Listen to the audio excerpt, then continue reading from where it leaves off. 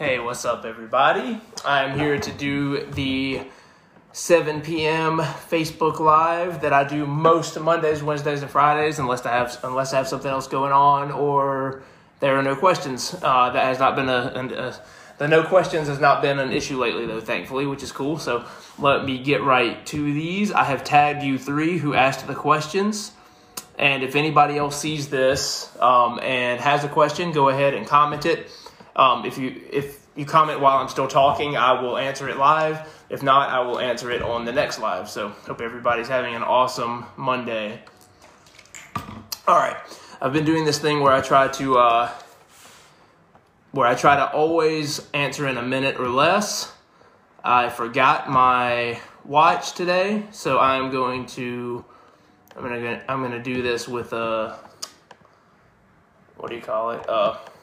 timer on the computer here. Okay, so let's kick it off. Let's start off with Ricky's question. All right, she says, my goal has always been to run a 5K. I'm way past out of shape after 4 kids, LOL. I've tried apps, but I can't handle their fast pace. Could you give me some tips on how to build up to it? Smiley face. All right, Ricky. All right, let me start this. 1 minute and go. Okay, so let me say first of all, I am primarily, Ricky, I see you here. Thanks for being here. Let me say first of all, I'm a strength coach, okay? I coach cardio stuff, I lead spin classes, things like that, but I'm not a running coach. So take what I say with a grain of salt, but here's how I would approach it. I would basically start with walking, literally just distance walking. If you can find a 30-minute time block, just go for a light walk. Over time, after maybe week 1, introduce maybe a 1 minute light walk and like a 30-second brisk walk. You know what I mean? And just do that over and over. 1 minute, 30 second, 1 minute, 30 second. And then as your body adapts to that and that becomes a little easier, make it a little bit more intense. Do something like, a 1 minute relaxed walk, then a 30-second very light jog. Then make the 1 minute relaxed walk into like a brisk walk and the 30 seconds into the jog. And then eventually flip it to where you're doing the lighter thing for 30 seconds and the more intense thing for a minute. That's how I'd approach it. Start really light and go from there. That's how I would approach it personally. Let me know if I can help any more than that. All right, let's see here. Jamie says, I'm home under a COVID lockdown, working from home, schooling kids at home, not leaving the house much, and the temperature outdoors is just below freezing. Jeez, man. I've gained over 25 pounds over this time. What exercise should I be focusing on with no access to weights or equipment? Okay, let me start my timer over here, trying to keep myself under a minute. Okay, so let me tell you this, Jamie. First of all, there is no exercise that is going to make you lose weight. There's no magical exercise that's going to do that. What you need to pay attention to is making sure that you are consuming fewer calories than you burn. I can help you with that. DM me, comment. I can help you find a number that you need to stay under. Calories in is the side you need to manipulate way more than the calories outside if your main concern is losing the 25 pounds. If I'm misreading that, let me know, but that's what it sounds like. If that's the case, you need to pay attention to the food first, and the exercise has all kinds of other benefits, and it can help you burn some extra calories. That being said, if you want a type of exercise to prioritize, I always prioritize strength training because of the long-term benefits, and there's plenty of solid body weight routines you can do out there that are based on the foundational strength movements. So let me know if you need some help with one of those. All right, let's see here. Last question I had beforehand. Let's see. Ricky, hope that helped you. Sammy, God bless. What's up, man? Miss Glenda and Deb, what's up? Hope you're feeling better. All right, everybody, I am going to answer this last question, and then if any more questions come in here live, I'll answer. And again, if you ask a question and I don't get to it during the live because you see it later or whatever, I will answer on the next one. All right, here's a time management question. I like these. I like them all, but I'm getting more of these, and I like it. All right, let's see. Kyle says, so much of the hustle culture is geared toward early risers. Like, check out all I did before 9 a.m. I've always been a night owl. I roll to a slow start in the mornings, but I'm wide awake at 11 p.m. Is there a time management structure that doesn't involve me having to kill it before dawn? Or do I just need to restructure my natural tendencies and force myself to be an early riser? All right, man. I'm going to do my best to stay under a minute here, but I'm probably going to blow it on this one because I've got a lot to say about it. All right, so here's the thing, and it's very personal to me because I also am a night owl. I have gotten myself.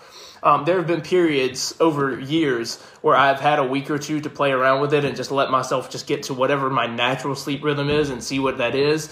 My natural sleep rhythm is like 2 a.m. to 10 a.m. That's like my natural. That's what my body wants to do. But the problem is that doesn't play well with society and it doesn't play well with kids, right? So but I completely reject the idea that you have to get up early in order to be a very productive person. I am not a millionaire, but I'm making decent money, completely self-employed, and very time-blocked, structured schedule. And I get up at 7 a.m. The reason I do that is because my girls are going to wake up at 7 a.m. regardless. You know what I mean? So they're going to wake me up. I'm not going to be able to continue to sleep, but I can't sleep until 10 a.m. if I wanted to. You know what I mean? Because they're going to wake me up. So what I've done is found that happy medium of 11 p.m. to 7 a.m. That's my sleep pattern.